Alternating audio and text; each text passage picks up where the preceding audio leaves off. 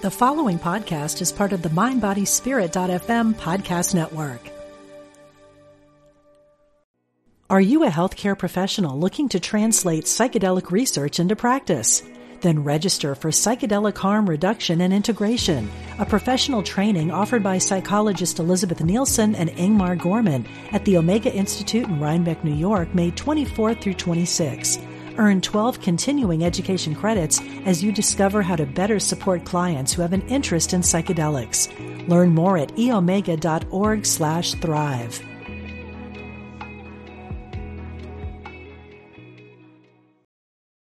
This episode is brought to you by Visit Williamsburg. In Williamsburg, Virginia, there's never too much of a good thing. Whether you're a foodie, a golfer, a history buff, a shopaholic, an outdoor enthusiast, or a thrill seeker, you'll find what you came for here and more. So ask yourself, what is it you want? Discover Williamsburg and plan your trip at visitwilliamsburg.com.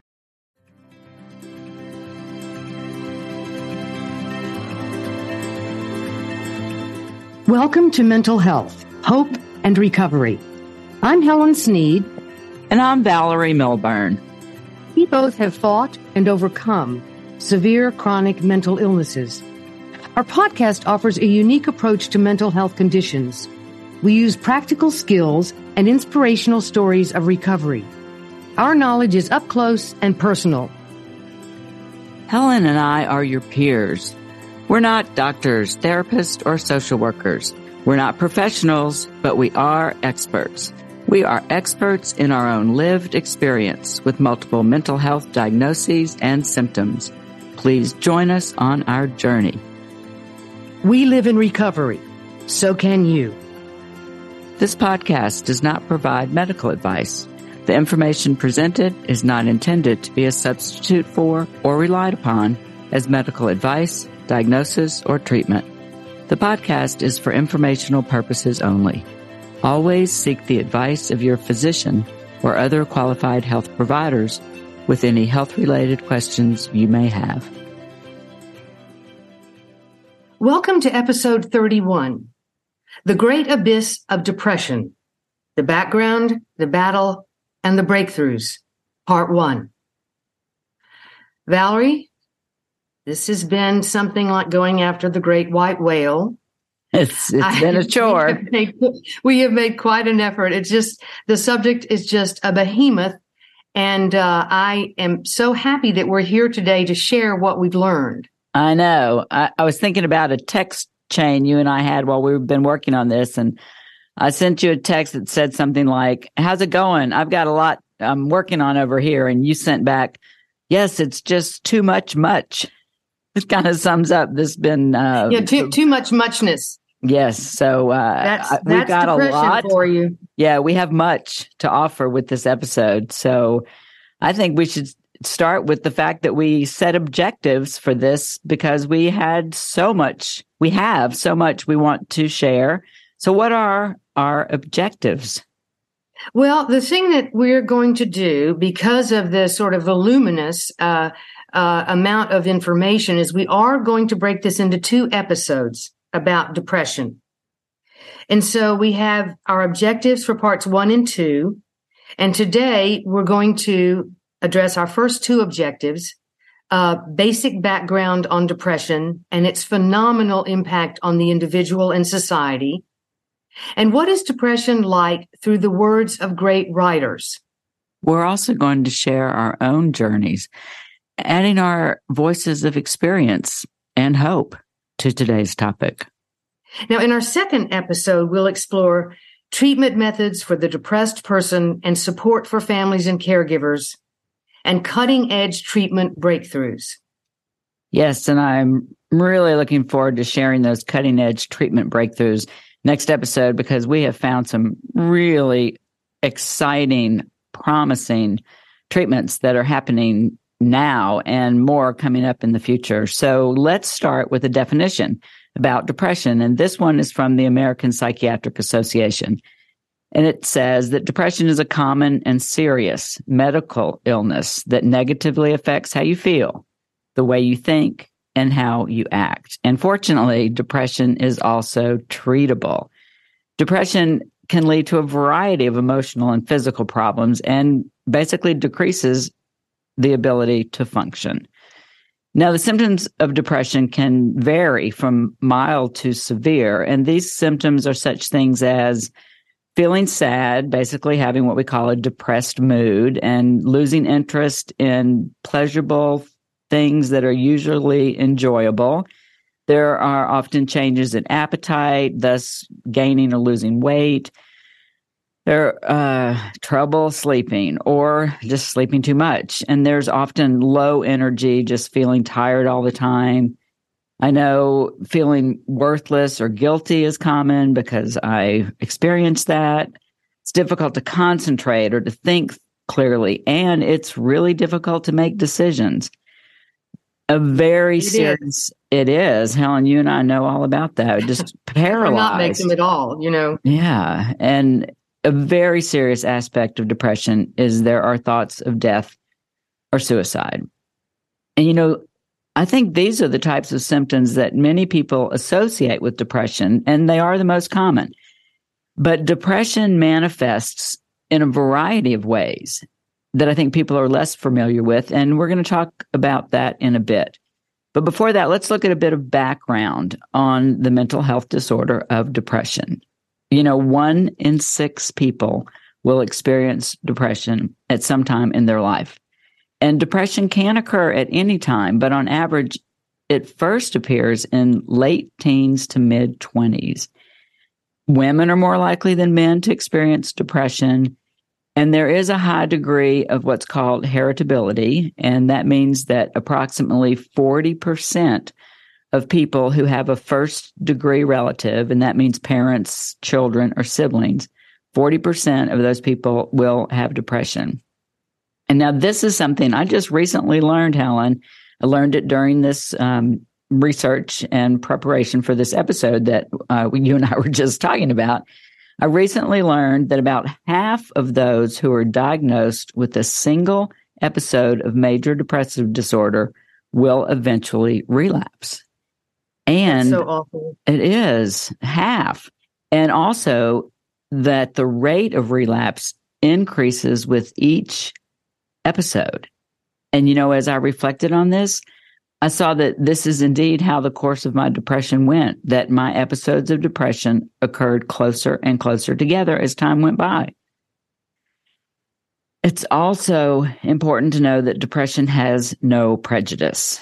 It's so common that it can affect anyone.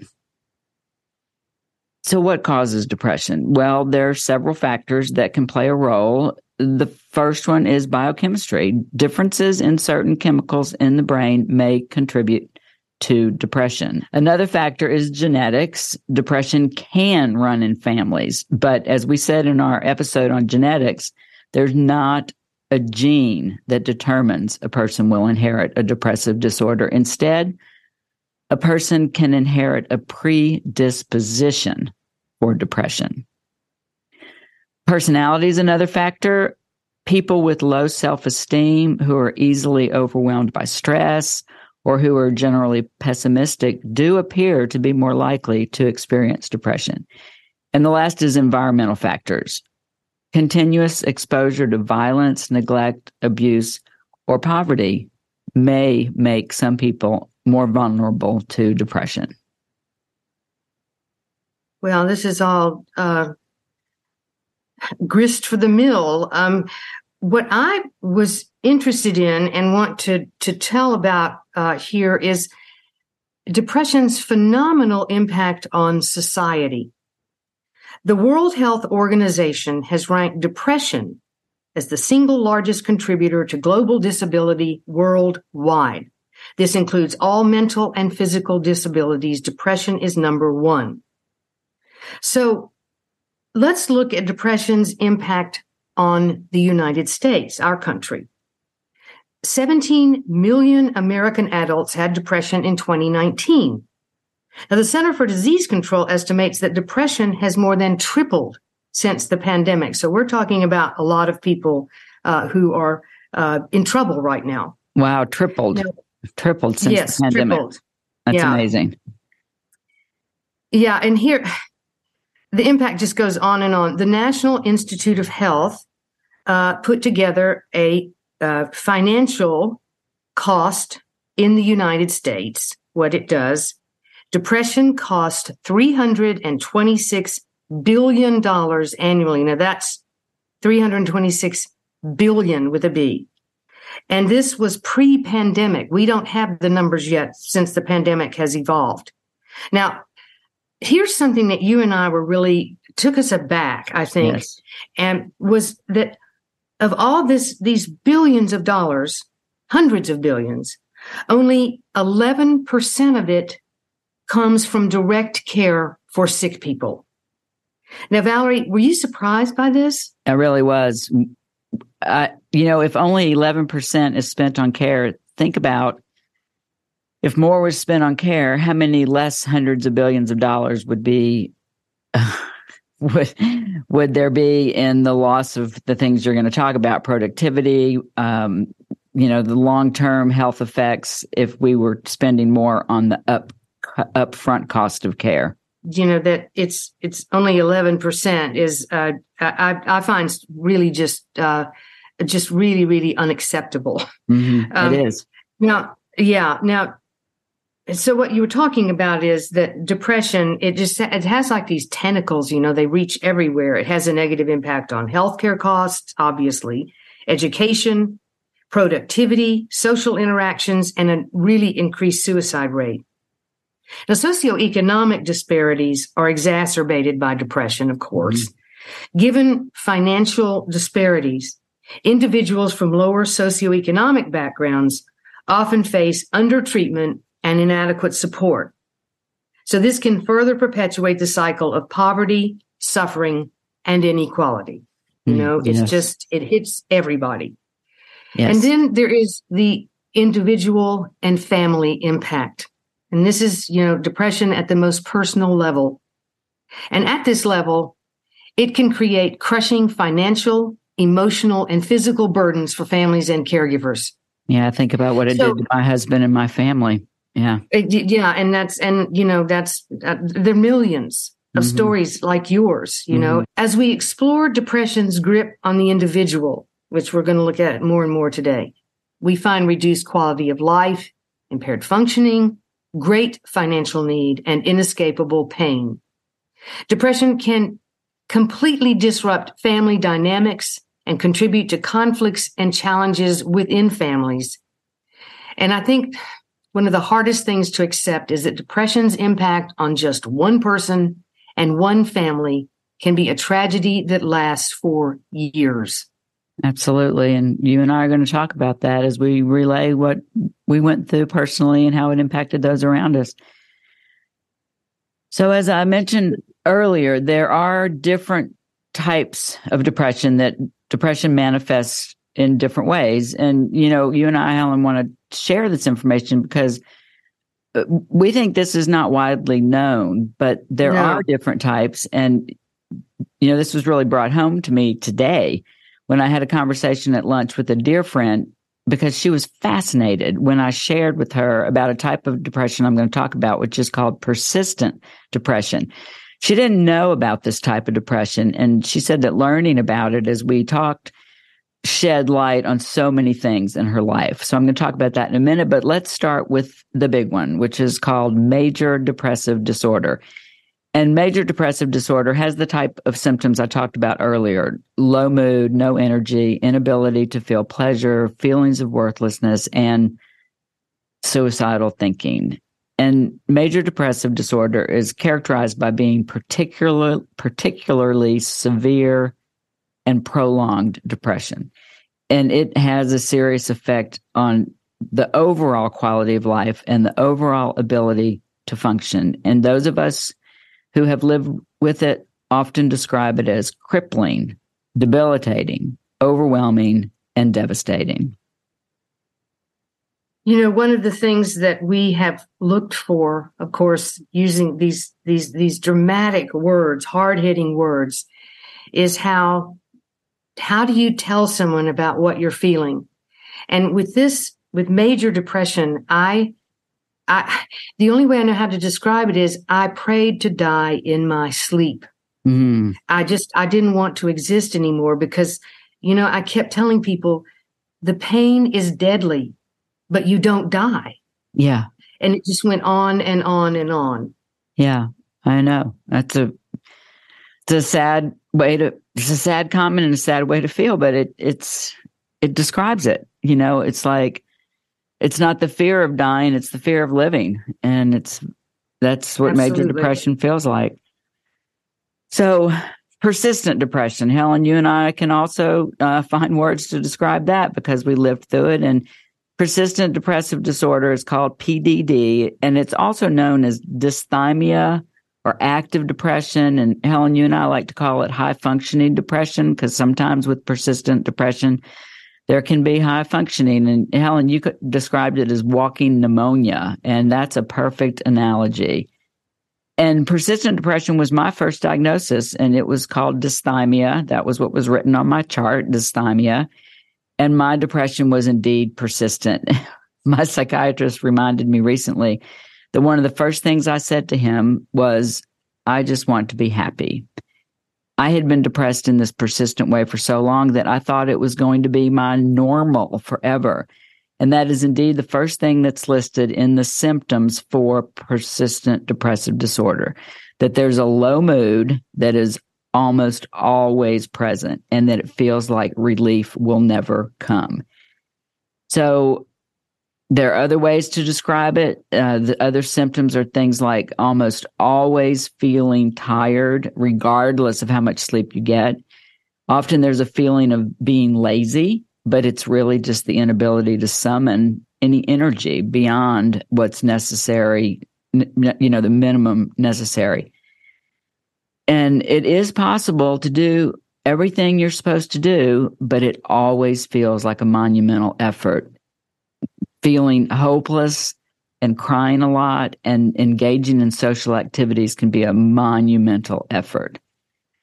So we can see that persistent depressive disorder symptoms are similar to those caused by major depression. They may seem less severe, but these symptoms persist most days for most of the day and last for 2 years or more. Many more years. God. Yeah, many more for you and me. So most people with persistent depression function almost normally, but struggle internally. And some people even manage to be, as we said, high functioning in the eyes of others. And many are very successful. You and I were, Helen, but in great pain internally. That was my journey, and yours too, Helen. It was. And as I look back on it, nothing was ever enough. Do you know what I mean? Yeah. No success, no work, no relationship. I tried so hard, but nothing could vanquish the pain inside. Right. It just went on and on and on. Yeah. And so I was always in a state of dissatisfaction because I could just, I could get no comfort and no relief. Right. It's exactly it. Just persistent, just no matter what, just a persistent, ongoing depression. So the last one, well, no, there's a couple others, but the big one that I really also want to focus on is what's called agitated depression, because it manifests in a way that is often unrecognizable, even to the person who's going through it.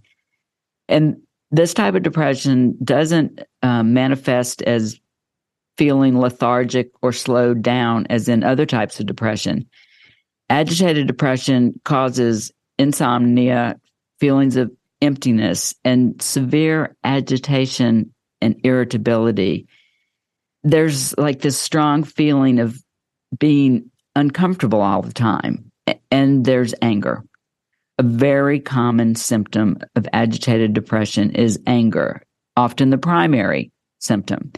And experiencing anger alongside depression can make it difficult to pursue treatment. And this is because anger is not always recognized as a symptom of depression.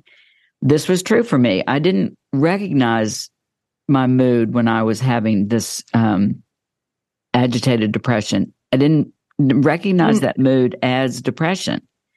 And one of the first definitions of depression I heard that really hit home is that depression is anger turned inward.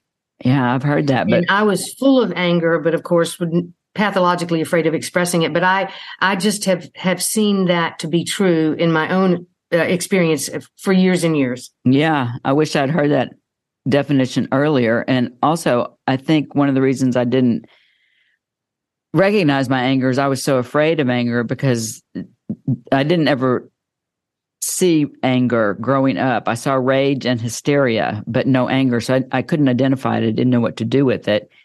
I just, definitely didn't see it as depression. I just thought I was pissed off all the time and had so much trouble with anger anyway. So, but this was happening after my mother's death. And I didn't make the connection between, her death and depression. But I was having anger outbursts over the most inconsequential things. And so, one day I was looking at the thermostat, the air conditioner thermostat at my house, and I had set it at one thing and my husband had moved it to another thing, and I just blew up. Like, what are you doing? I wanted it here and you had it there. Just this outrageous explosion of anger. And a couple that days is so later, unlike you. I know, it's just not me. I'm so easygoing and sweet all the time. So a couple of days later, I was driving to my sponsor's ranch to spend a couple of days with her. And my husband called me on the way there and said, honey, and he pointed this out to me, these outbursts that had been going on. And he said, I really want you to talk to your sponsor about it because I think this is a thing that. So I was, of course, pissed off when he said that. But my sponsor is a psychiatric nurse as well as my sponsor of, 2 decades. And so I did talk to her about it, and she asked me about other symptoms, helped me recognize what was really going on. And I, talked to my psychiatrist about it, and it brings home the point that it's important to pursue treatment with agitated depression because people with agitated depression may be more likely to be in danger of self-injury and suicidal thoughts and attempts. So it's important. Agitated depression needs to be addressed. So the last 2 types of depression that I wanted to talk about are called seasonal affective disorder and catatonic depression. Seasonal affective disorder is known as SAD, and it's a type of depression that's related to changes in seasons. It usually begins and ends about the same time every year. Most people with seasonal affective disorder have symptoms that start in the fall and continue into the winter months. And this saps energy and causes moodiness, and it has to do with, the changes in the light. And one of the treatments is light therapy. These symptoms often resolve during the spring and summer months. And the last thing I wanted to talk about is catatonic depression. Catatonic depression is diagnosed when someone shares the symptoms of both major depressive disorder that I talked about and then catatonia. And the symptoms of catatonia include a state of near unconsciousness or insensibility or things like rigidity of the body or even loss of speech. Yes, I am.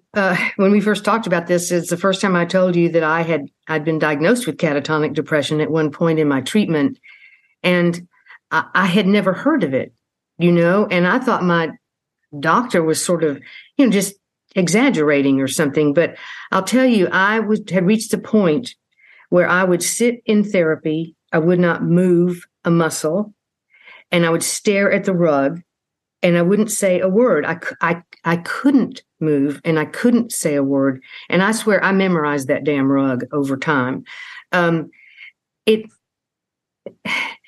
I did not feel empty inside. I felt like all this turmoil, but I felt as if I had sort of a carapace, this shell over me that kept anything from getting to me anymore. I just was catatonic.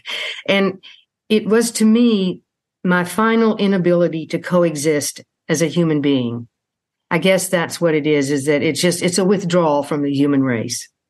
Yeah, I didn't know that, Helen, until we talked the other day about it. And it's sort of hard to describe. It's really pretty dreadful. But I think that, Valerie, I really am grateful to you for going over all of this, because there are these nuances and these different kinds of depression. And I think that I've kind of had all of them at one time or another. But I'm curious about one other relationship, and that's with substance abuse. Because it seems to me like substance abuse is an old partner of depression. Mm-hmm. Yeah, it is. And I'm familiar with this relationship between depression and substance abuse because I live with both depression and substance use disorders. The bottom line for me is that I had to treat and I have to continue to take care of continuously both my mental illness and my substance use disorder at the same time. I like to say that I can't be sane if I'm not sober, and I can't be sober if I'm not sane. But here's what the research shows. 20% of those with a major depressive episode in the past year also have a substance use disorder diagnosis. And this is what we call a dual diagnosis. Depression and substance use disorders can exacerbate one another. And additionally, the presence of one significantly increases the risk of developing the other. But definitely can live in recovery with both. I'm a testimonial to that. I've been sober for 23 years and stable, without serious mental health issues now for almost 23. So it can be done. Both can be conquered. It can be done because I know you. Yeah. Now, one of the things also that we have just kept running into in our research is the incredible importance and impact of early diagnosis and early treatment with depression. Now, I think it's widely known that U.S. teenagers and young adults are in an enormous mental health crisis. This began before the pandemic and has been exacerbated by it greatly. The Census Bureau survey found that 50% of adults aged 18 to 24 reported anxiety and depression symptoms in 2023. That 50%. Is now 50%. Yeah, wow. 50%. And I bet it's underreported. So what's going on, right? Mm-hmm. What is causing this? Well, many young people have come of age in this era of pandemic-related school closures and, the remote work and job and income loss. And of course, this also leads to increasing difficulty accessing treatment because if you don't have a job, you can't pay for treatment or you don't have insurance. Now, the National Institute of Mental Health looked at the kids and what's going on with them. And it's disturbing. 4 million adolescents had at least one major depressive episode in 2020. And almost 60% of them received no treatment. Oh. Yeah, that's pretty hard to look at. Now, the prevalence, breaking it down, is that it's higher among adolescent females. They're at 25%, compared to males at 9%. But, 9% is almost 10. That's very high. Yeah. And here's a really, really one that'll keep you up at night. By 2021, 30% of teenage girls had seriously considered suicide. Man. So and it just really hits me hard, Helen. I mean, I've got tears in my eyes. It's hard because so hard to you think just about. Think of those girls and what resources they have to turn to when they feel that terrible. Now, so here are some of the reasons why this early diagnosis and treatment are so critical. To begin with, you get improved outcomes. Timely identification and intervention can help prevent the worsening of symptoms. It reduces the risk of complications. It reduces the threat of suicide and improves overall prognosis for the future. Now, early treatment also can increase the chances of achieving full remission and reducing the duration and severity of depressive episodes. And that's the good news. Look what can happen for the good if we diagnose and treat early. If you just get in there early. And again, right. It's look at these kids and young adults. You could just get to them and stop it now. Right. Valerie, there's this other really major point, and this is something about depression that I know surprised both of us. Yes. It's called chronicity. And depression has the potential to become a chronic and recurrent condition if left untreated or undertreated. The really scary thing is it begins to take on a life of its own. And it begins to sort of just self-generate so that one depressive episode is followed by another, is followed by another. By identifying and treating depression early, it's possible to prevent this development of chronicity. Now, early intervention can interrupt the cycle of depressive episodes, and it reduces the risk of relapse. And it can provide individuals with effective strategies to manage their symptoms, to get some sense of control over it and to prevent future episodes, which is the whole point. So this early intervention can save lives, prevent suffering, reduce the need for money and resources to treat a person with chronic depression over years.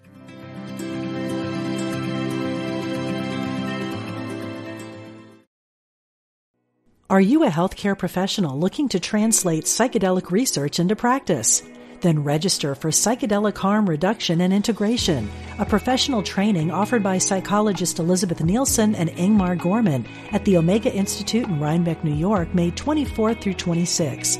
Earn 12 continuing education credits as you discover how to better support clients who have an interest in psychedelics. Learn more at eomega.org/thrive.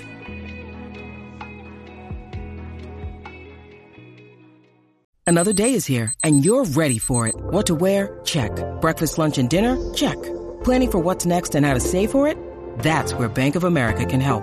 For your financial to-dos, Bank of America has experts ready to help get you closer to your goals. Get started at one of our local financial centers or 24/7 in our mobile banking app. Find a location near you at bankofamerica.com/talktous. What would you like the power to do? Mobile banking requires downloading the app and is only available for select devices. Message and data rates may apply. Bank of America N.A., member FDIC. When you need mealtime inspiration, it's worth shopping Kroger, where you'll find over 30,000 mouth-watering choices that excite your inner foodie. And no matter what tasty choice you make, you'll enjoy our everyday low prices, plus extra ways to save, like digital coupons worth over $600 each week. You can also save up to $1 off per gallon at the pump with fuel points. More savings and more inspiring flavors make shopping Kroger worth it every time. Kroger, fresh for everyone. Fuel restrictions apply. Now, as we know, and as we've said, describing depression can be almost impossible. But one thing's certain, many great writers have suffered from depression and recovered. So we decided to use their words to help explain what depression is like. Now, the first come from the great writer William Styron. He said, "The pain of severe depression is quite unimaginable to those who have not suffered it. And it kills in many instances because its anguish can no longer be borne. The prevention of many suicides will continue to be hindered until there is a general awareness of the nature of this pain." Now, Ned Vizzini put it differently. He said, "I didn't want to wake up. I was having a much better time asleep. And that's really sad. It was almost like a reverse nightmare, like you wake up from a nightmare and you're so relieved. Well, I woke up into a nightmare." And here's something from Kay Redfield Jamison, who's written so brilliantly on the subject.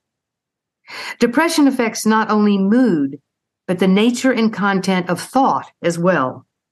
Thinking processes almost always slow down, and decisiveness is replaced by indecision and rumination. The ability to concentrate is usually greatly impaired, and thought and action become difficult, if not impossible."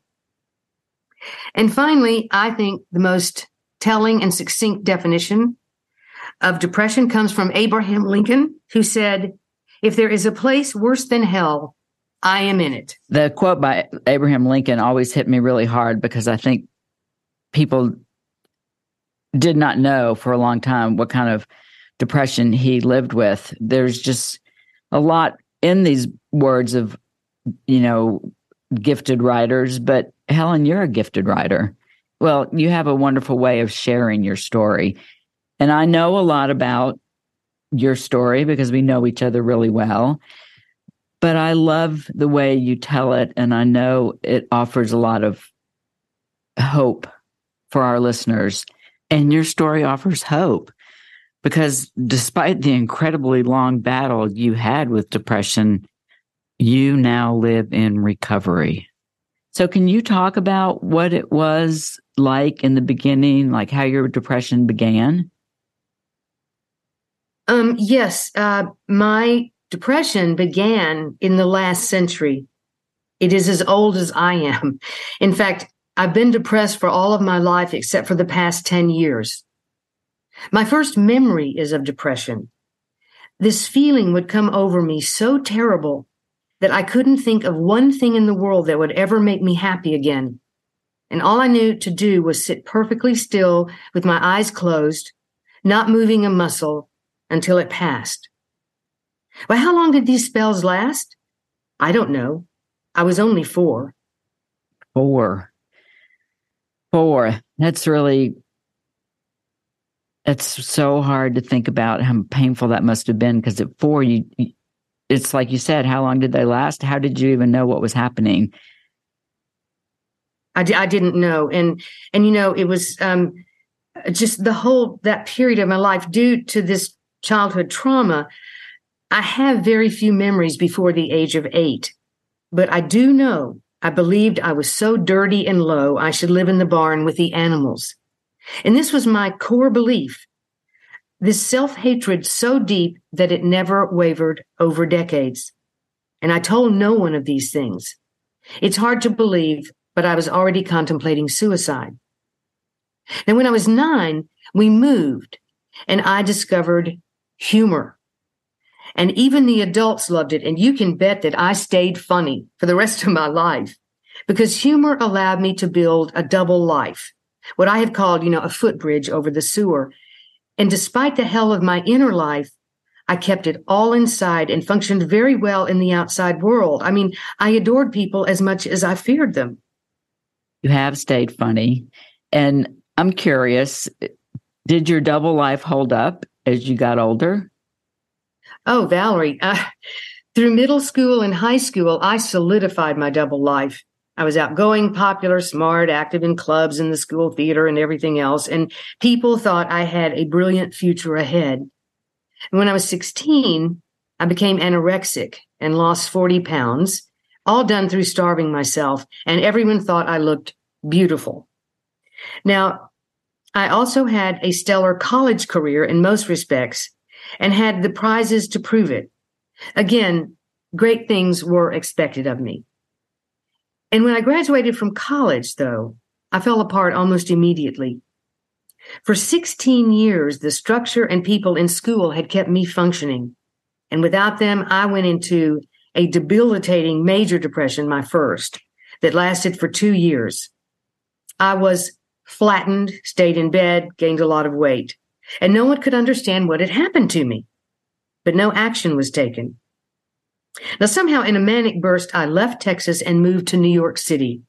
To this day, I don't know how I did it. But I flourished there with many friends and a passion for the theater and the city itself. And the self-hatred and negative thoughts never let up. They were just this integral part of who I was, and I thought this was normal and justified.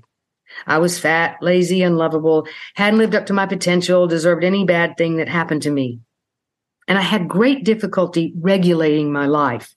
Job searches, finding an apartment, making decisions were so hard they often didn't get done. Now, another thing is I starved myself and lost 90 pounds and became intensely anorexic, which went on for quite some time. Now, other symptoms were mood swings with the hideous racing thoughts, migraines, starving or binging, terror, and this pathological fear of showing anger. And these things grew and grew as the years went by. The anger growing and growing and all of those symptoms growing and growing must have been, a thing that had you think about treatment. And did you seek treatment at that point? Well, I guess treatment sought me, really. The official, onset was in 1981. And it began one morning with a panic attack so severe, my roommates took me to the Mount Sinai emergency room. And I had no idea. It's like a shroud dropped over me. I was convinced I was dying. And they sent me home from the hospital. But this began weeks of intense lability each day. Morning panic attacks, deep depression, gradual improvement at night, and the same the next day. So after my third trip to the emergency room, the staff referred me to a psychiatrist. And this was my first foray into treatment. And she stacked on many, many drugs. This was what was done in those days. They were kind of in love with the little black bag. And so I changed doctors, but was so debilitated that she sent me back to Texas. And there I continued to deteriorate until it was awful. I could no longer read a book or drive a car or sign my name. And this inevitably led to my first suicide attempt and hospitalization for 6 weeks. Now, my diagnosis was manic depression, and some of the meds seemed to make me even worse. What followed was one of the most profound experiences of my life. I went into a private psychiatric hospital in another city and was an inpatient for 15 months. 15 months. That's a long stay. A year and 3 months. Yeah. With no tweezers. My doctor there changed my diagnosis to depression and anorexia, and he took me off all medications. And the withdrawal lasted for over a month and was excruciating. Now, typically, the old double life, I became a leader on the unit and tried to help my fellow patients who became treasured friends.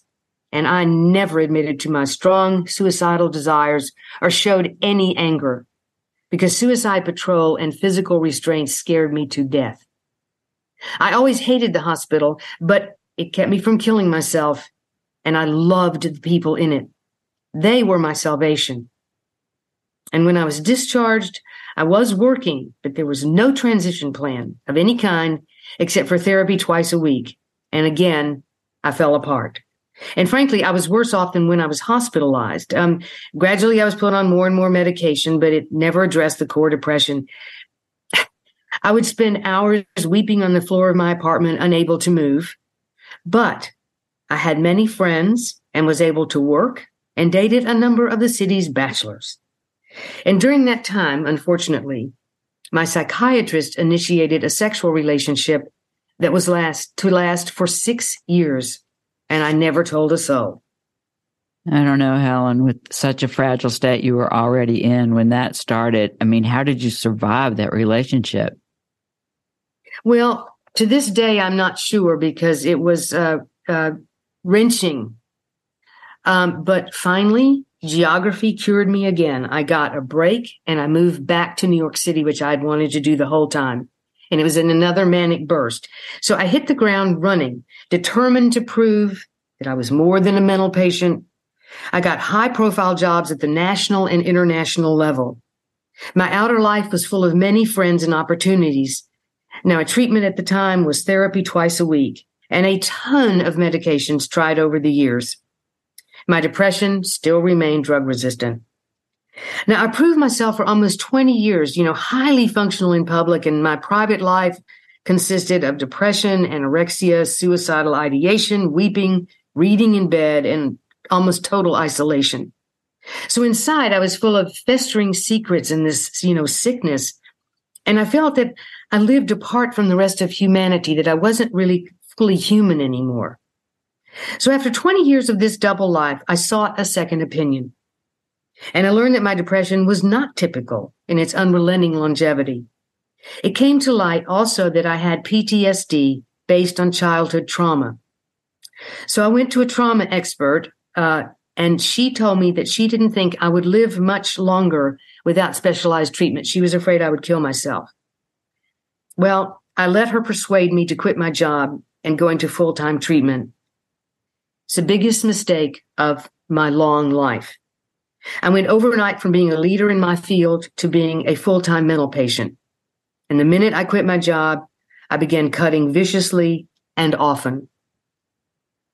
Well, at this point, she sent you into full-time treatment, so you must have been seeking all sorts of treatment and desperate. What kind of treatment did you have at this point? A lot. I had group therapy, individual therapy, as I say, much medication, DBT training, EMDR, body work, intensive outpatient programs. But in spite of all this, I went steadily downhill for 5 years. I completely ceased to function. You see, my entire identity in life now centered around multiple mental illnesses. I had 5 diagnoses: clinical depression, bipolar disorder, anorexia, post-traumatic stress disorder, and borderline personality disorder. I had lost everything, was financially wiped out, massively medicated, and my illnesses were still drug resistant. I was told that my condition was severe and chronic. My symptoms included suicide attempts and cutting daily for long periods of time. My revered doctor, whom I had followed blindly, told me I was hopelessly sick, I would never recover, I would never work again. And her contempt and betrayal shocked me. I looked at her and said, I will devote the rest of my life to proving you wrong. And you did. And I have so much admiration for that. What I was thinking about as I was listening to you tell your story, and like I said, I know your story, is something that we have learned a lot about as we've particularly pursued our knowledge about the cutting edge treatments coming up. And that's basically that your depression was, as you've described, treatment resistant.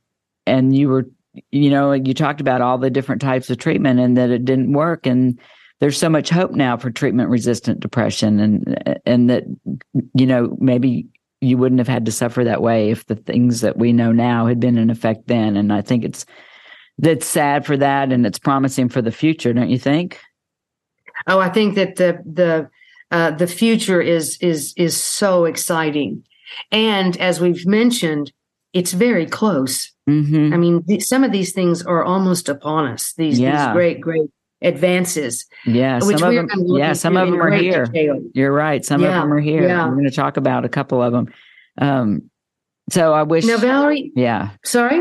I wish we had. What's the song? If I wish I had known then what I know now. Yeah.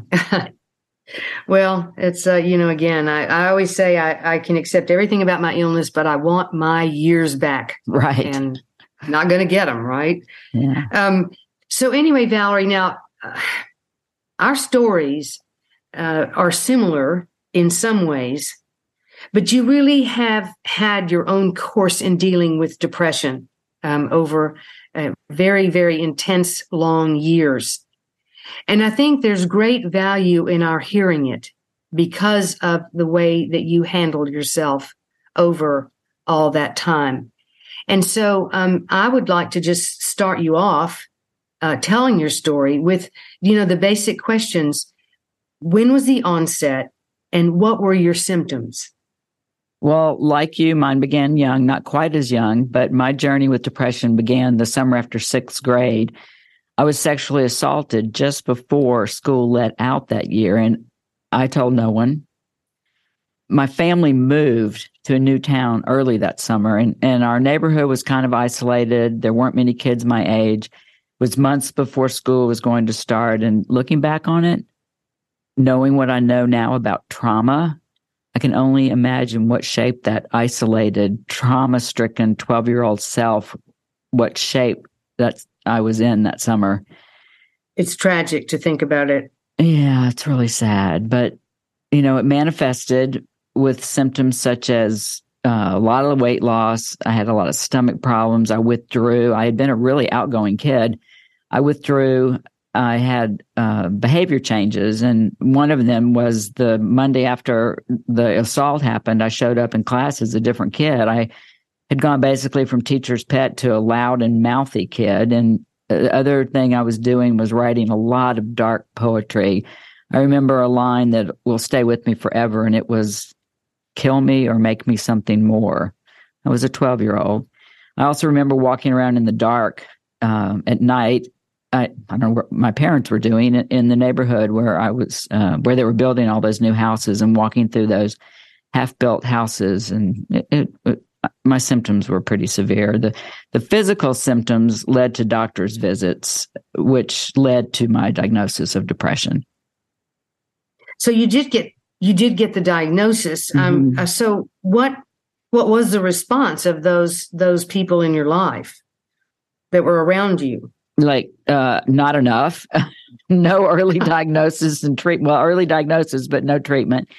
My parents' response was to move me from a large public school that fall to a small private school. And one of the lack of reactions that really has stuck with me over the years is that my teacher that Monday morning, or that kid that started, behaving differently in class after I just came in changed, he didn't respond at all to a kid who just really changed overnight. I had been this wonderful, outgoing, straight A student who was pleasant and helpful, and suddenly I was assertive and loud and disrespectful, and my grades dropped. I mean, there was only a month left in school, but I don't know. No reaction from him looking back on it was kind of inappropriate. But I kept going after that diagnosis and being put into a smaller school. It was that active, persistent, but high functioning depression that we talked about. But high functioning is not full functioning. But I did excel. In middle school, I excelled both in grades and in sports, and I made those friends I needed.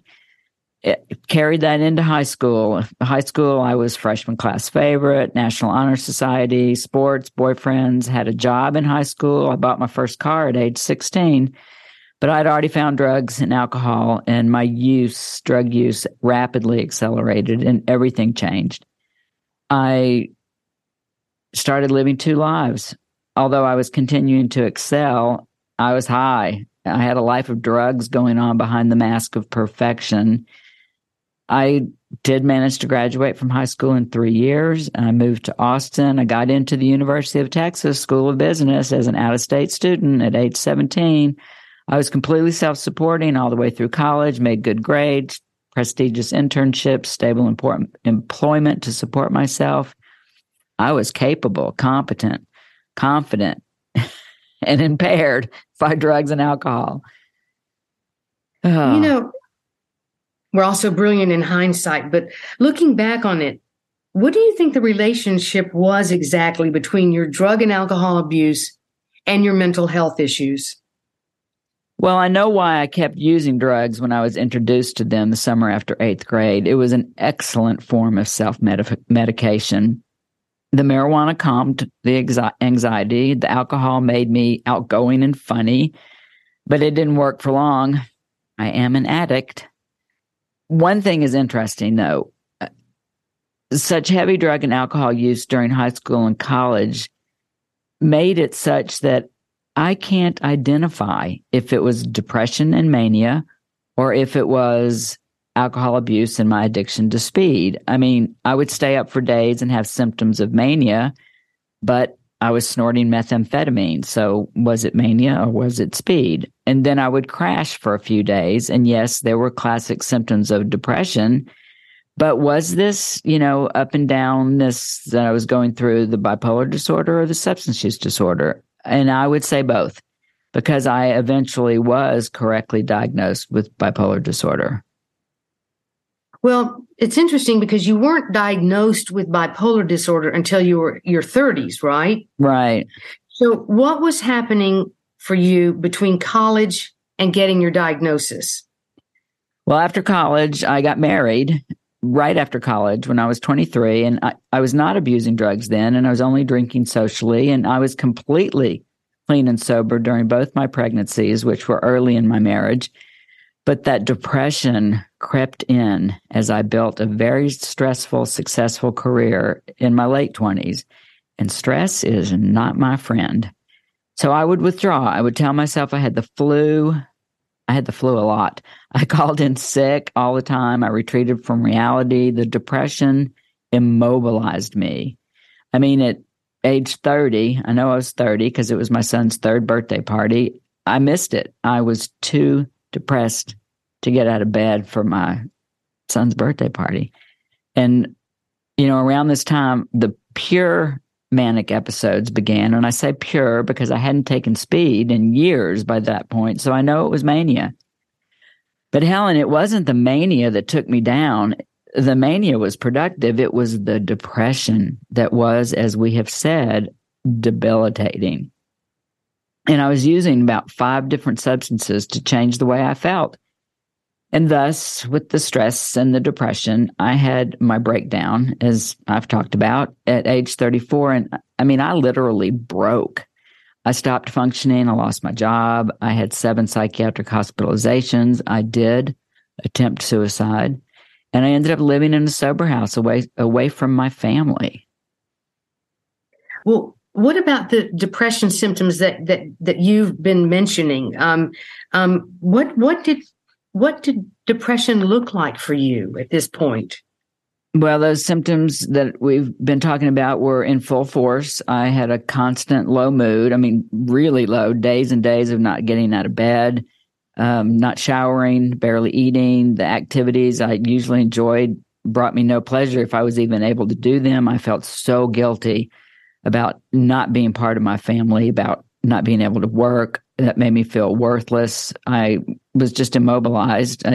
Immobilized, obviously no energy. I couldn't concentrate. And I thought about suicide often. And as I said, I did attempt it. And then with all the depression, just to make things interesting, I'd have a manic episode. But I fought my way to recovery. And, in recovery, I do still face depression. That's the interesting thing about depression. It just comes and goes. Even in recovery, I have low days, but now I know that it's a low day and I know it won't last, and I'm not scared of those low days. I use all my tools, self-care, mindfulness, exercise, using my support system. I rely on my sponsor a lot because she says wise things like, it's a pajama day. Take care of yourself. You'll be better. Things will be better tomorrow. But if things aren't better in 3 or 4 days, I'm on the phone with my psychiatrist. We monitor it together from there, and we take appropriate action. Now, I have had 3 bouts of full-on depression in recovery, and one was due to a very stressful work environment. The one that was agitated depression was after my mother's death that I talked about, and the other was at the beginning of the pandemic. And they each manifested differently. The first one was just classic major depressive disorder, and it was work-related. Again, it was surrounded by a lot of stress. I was in a relatively new career of being a teacher. It was triggered by witnessing 2 really violent events at the school where I was teaching. It brought up old trauma issues. And it was characterized by those classic symptoms. I couldn't concentrate. I was overwhelmed all the time. And I had to go part-time at work. I just couldn't function. So that was major depressive disorder, classic symptoms. And the other one was the agitated depression. And then the other one was just a scary depression, the one that started at the beginning of the pandemic, because I couldn't figure out what was going on. And, as we all know, the whole situation was foreign because it was a pandemic. We'd never been there before. And this one felt like the old depression might be returning because I couldn't shake it, and it kept getting worse. And that was what was so scary. And then one morning, Helen, I had that thought that is terrifying for me. How am I going to get through this day? I called my psychiatrist that morning. You would have done the same thing. So my psychiatrist and I put together a multifaceted plan. I followed the plan. I fought my way out of that depression. I did it. I fought my way back. Oh, you are really an inspiration. I mean, the thing that gets me is you have endured so much, and yet you found the strength to fight back each time, even at your lowest ebbs. And I can't tell you how much I respect that and envy it, because, with depression, a lot of the time people just quit. Mm-hmm. And you really maybe missed your son's birthday party, but you were also fighting all that time. Mm-hmm. Mm-hmm. And, this is a good place to bring us to the close of our first episode on depression. I like ending with Valerie's fighting words. As we've all seen, depression is so potent, ruthless, and unrelenting. It makes an indelible mark on the very fabric of our society, not to mention on the individual who has it and those who love and care for them. So what can be done about it? Well, actually, a great deal. Now that we've explored the disorder in its many manifestations, in part 2, we will fully examine treatment methods for the individual with depression and support for families and caregivers. For despite its virulence, depression is highly treatable. And Valerie, I don't think enough people know this. Right. That it really is highly treatable. With adequate treatment, 70 to 80% may achieve a significant reduction in their symptoms. Right. And from the cutting edge, in this part 2, we will describe the phenomenal breakthroughs and results in research and treatment that create hope for us all and for the future. Yes. So I think this has been a really, really, for me, a fascinating, exploration of depression. And now, which happens at the end of every podcast that we have, episode, Valerie will lead us in a mindfulness exercise. I will do that. We will close, as Helen said, with our traditional mindfulness exercise. And what is mindfulness? I always give a definition. Mindfulness is a mental state achieved by focusing one's awareness on the present moment while calmly acknowledging and accepting one's thoughts, feelings, and bodily sensations without judgment. Today's exercise is called easing the mind, and it's a way of building a gentler relationship with our thoughts. I don't know about you, but my mind doesn't always do what I want it to. But practicing mindfulness helps us respond gently to our thoughts. Let's get mindful. We will begin, as always, with our diaphragmatic breathing. If you're walking or driving, please adapt this mindfulness exercise in such a way that it works in your current surroundings. If you can, find a comfortable seated position. Try closing your eyes if it's safe to do so. We will take 3 diaphragmatic breaths. I usually start with about 10 diaphragmatic breaths for my mindfulness and meditation practice. Let's breathe. Inhale through your nose, expanding an imaginary balloon in your stomach. Hold your breath. Exhale through your mouth, pulling your stomach in as you do so. Take another breath. Inhale through your nose. Expand that imaginary balloon. Exhale through your mouth, pulling your stomach all the way in. Drop your shoulders. One more. Inhale. Exhale. Continue with this deep, regular breathing. Begin offering your mind a few phrases of loving kindness with the intention of building a gentler relationship with your thoughts. You can use the phrases, "May my mind be at ease," and "May I be at ease with my mind." May my mind be at ease, and may I be at ease with my mind. Continue repeating these phrases. May my mind be at ease. May I be at ease with my mind. Use the phrases in your head as the object of your awareness.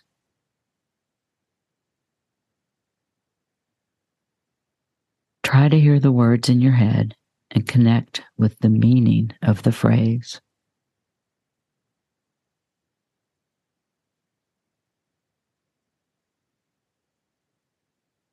When you notice the mind is agitated or anxious or overacted, use a one-word note. Note thinking or anxious, or whatever is present. Just note it. Then return to your phrases. May my mind be at ease. May I be at ease with my mind. Let's spend the next 30 seconds repeating your phrases.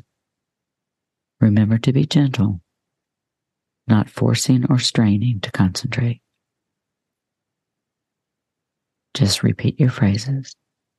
Enjoy the next 30 seconds of mindfulness.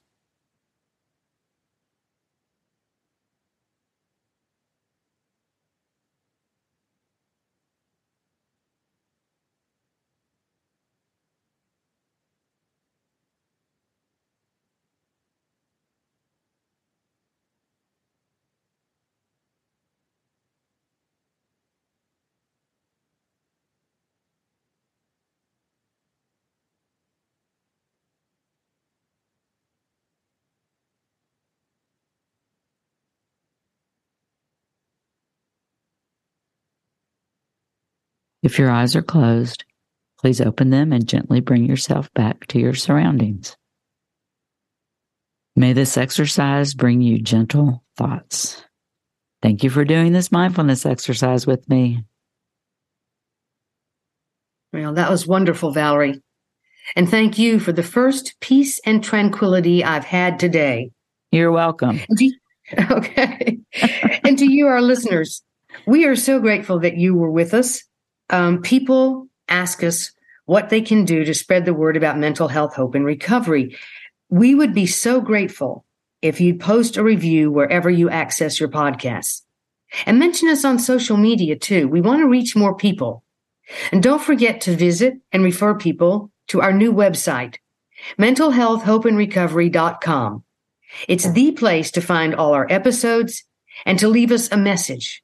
We would love to hear from you and value your opinions. Please join us for our next episode, The Great Abyss of Depression, the Background, the Battle, and the Breakthroughs, Part 2. We have some incredible information to give you, including treatment methods, ideas for families and caregivers, and the astonishing breakthroughs in treating depression. Now, until then, we leave you with our favorite word, onward.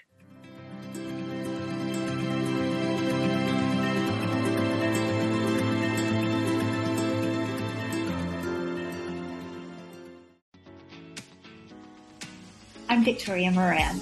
Since we launched the Main Street Vegan podcast back in 2012, lots more people have discovered the way that moving in a vegan direction can infuse our lives with vitality, spirituality, and compassion. My guests are experts on every aspect of making this work in your real life and our real world. Join us for Main Street Vegan here on mindbodyspirit.fm.